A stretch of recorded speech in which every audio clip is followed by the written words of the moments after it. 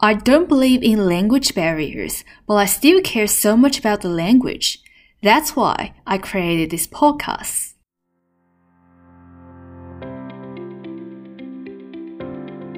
Welcome to the No Language Barriers podcast, a unique show on the secrets to mastering connections without mastering languages.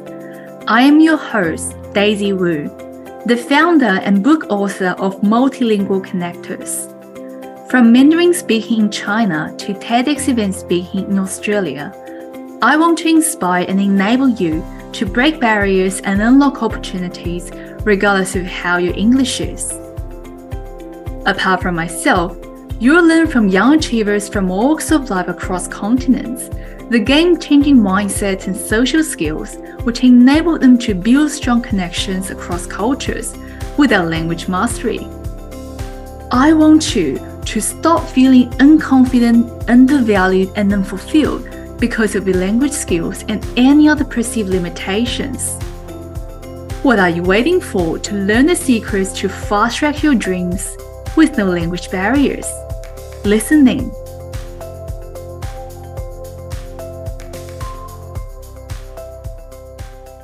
If you identify as a non-native speaker of a dominant language where you work and live, did you ever and do you still believe that you have to be highly proficient in that language in order to build stronger and better connections with other people? What if I were to tell you that as an ordinary non-native speaker, you can definitely achieve extraordinary results in a foreign context as long as you're highly skilled in connecting with people, even if you don't master your non-native language very well like a native speaker? Who am I to make such a statement?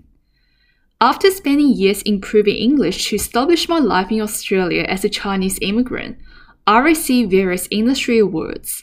I was also selected to teach in a top-ranked university, speak at a TEDx event, interview on international podcasts and prestigious industry panels.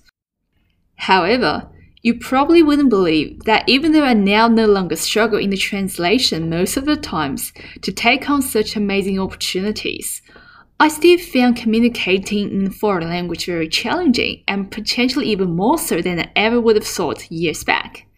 How could this be the case? Well, as a quick throwback, growing up in China, I believe my English must be very good for a bright future, and English was always my favorite subject in school. And in that environment, the definition of quote-unquote good and bad English was pretty much based on how much we sound like native speakers, like those casting in Western movies and drama I grew up watching. In 2015, I was very lucky to move to Melbourne, Australia and start pursuing my dreams of living overseas. Unfortunately and fortunately in retrospect, I started in a bridging course where the majority of my colleagues were from China. On top of that, my parents forced me to move in with a Chinese host family in Melbourne's largest Chinese community. I was therefore very, very unsatisfied with the language environment. I feel very deluded, and this of course also strengthened the illusion that things would get better if and only if my English was better. So, in that condition, under a go hard or go home mentality, from day one of arriving in Melbourne, moving in with the Asian host family and starting the course with Chinese Asian classmates, I pushed very hard to practice English speaking with pretty much myself most of the times. I felt I must give at least 200% to everything in order to get the same results as a native English speaker as I imagined in my university degrees and career. Down the track, my efforts did pay off. So after the bridging course, I was admitted to my dream university with a scholarship, and in my second year, I was also lucky to land my first industry job, which in turn gave me so much more motivation in the networking and volunteering, with confidence too, in a more culturally diverse community I was so glad to be part of. I could literally visualize myself outgrowing the language barrier bit by bit and increasingly feel that I deserve better opportunities and more quality relationship with people outside of my own native circle. Just when the stars seemed to be aligning, a series of new challenges came my way.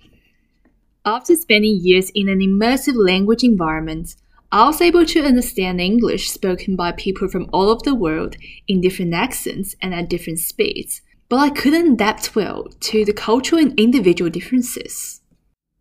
I could read very dense and long news articles, research papers, and technical documents, but I couldn't read people's minds very well.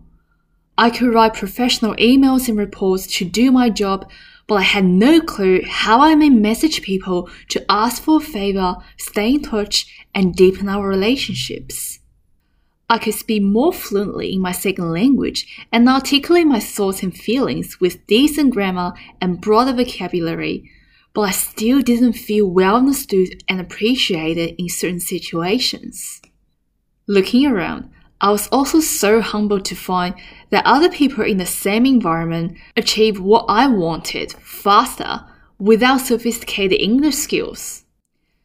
During the pandemic, it also hit me that I'd built many more superficial and shallow contacts on top of few genuine and meaningful connections over the last few years in a foreign country, despite my English becoming better and better.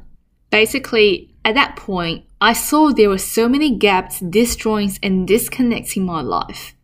Fortunately, I later came across a book by John C. Maxwell, Everyone Communicates, Few Connect. This book itself was so mind-blowing and enlightening.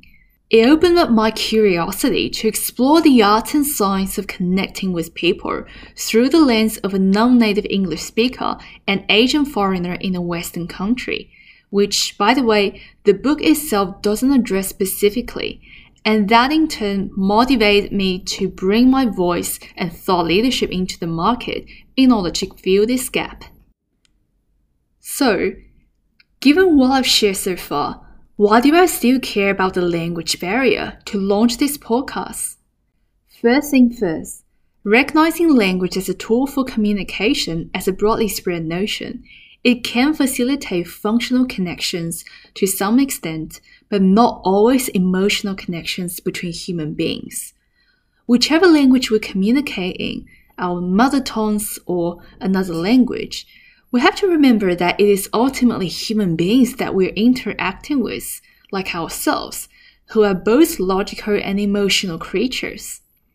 In my own experience, which may also resonate with you, the language barrier over time did fade away, but it certainly didn't bridge the gaps in my confidence, self-image, emotional intelligence, cultural intelligence, and so forth. From where I've come from, I see thousands and millions of talented and promising non-native speakers like you and myself trapped in mental prisons once upon a time and perhaps still now, with so many other challenges non-language related in a foreign environment.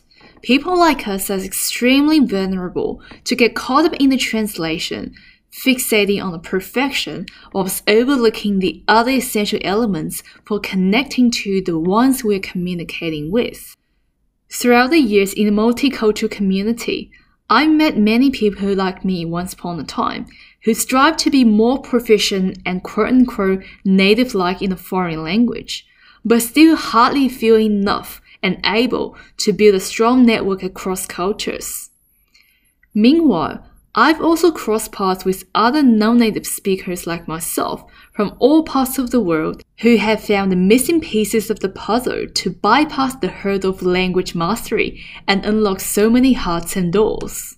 This is why I am bringing them onto this podcast to share their insights and perspectives along with those of my own. As we are working our talks in a non-native language, we want to make this your go-to podcast where you feel seen and heard and where you feel inspired and motivated to go for the connections and opportunities you've always deserved with no language barriers. Stay tuned. Thank you for listening. If you've been inspired by what you've listened to, please share it with someone you know who wants to build more meaningful connections and convert opportunities in a foreign language.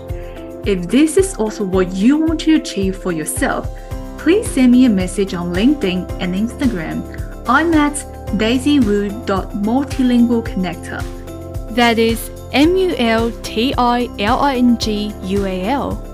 Until the next episode, here's to review the secrets to having no language barriers.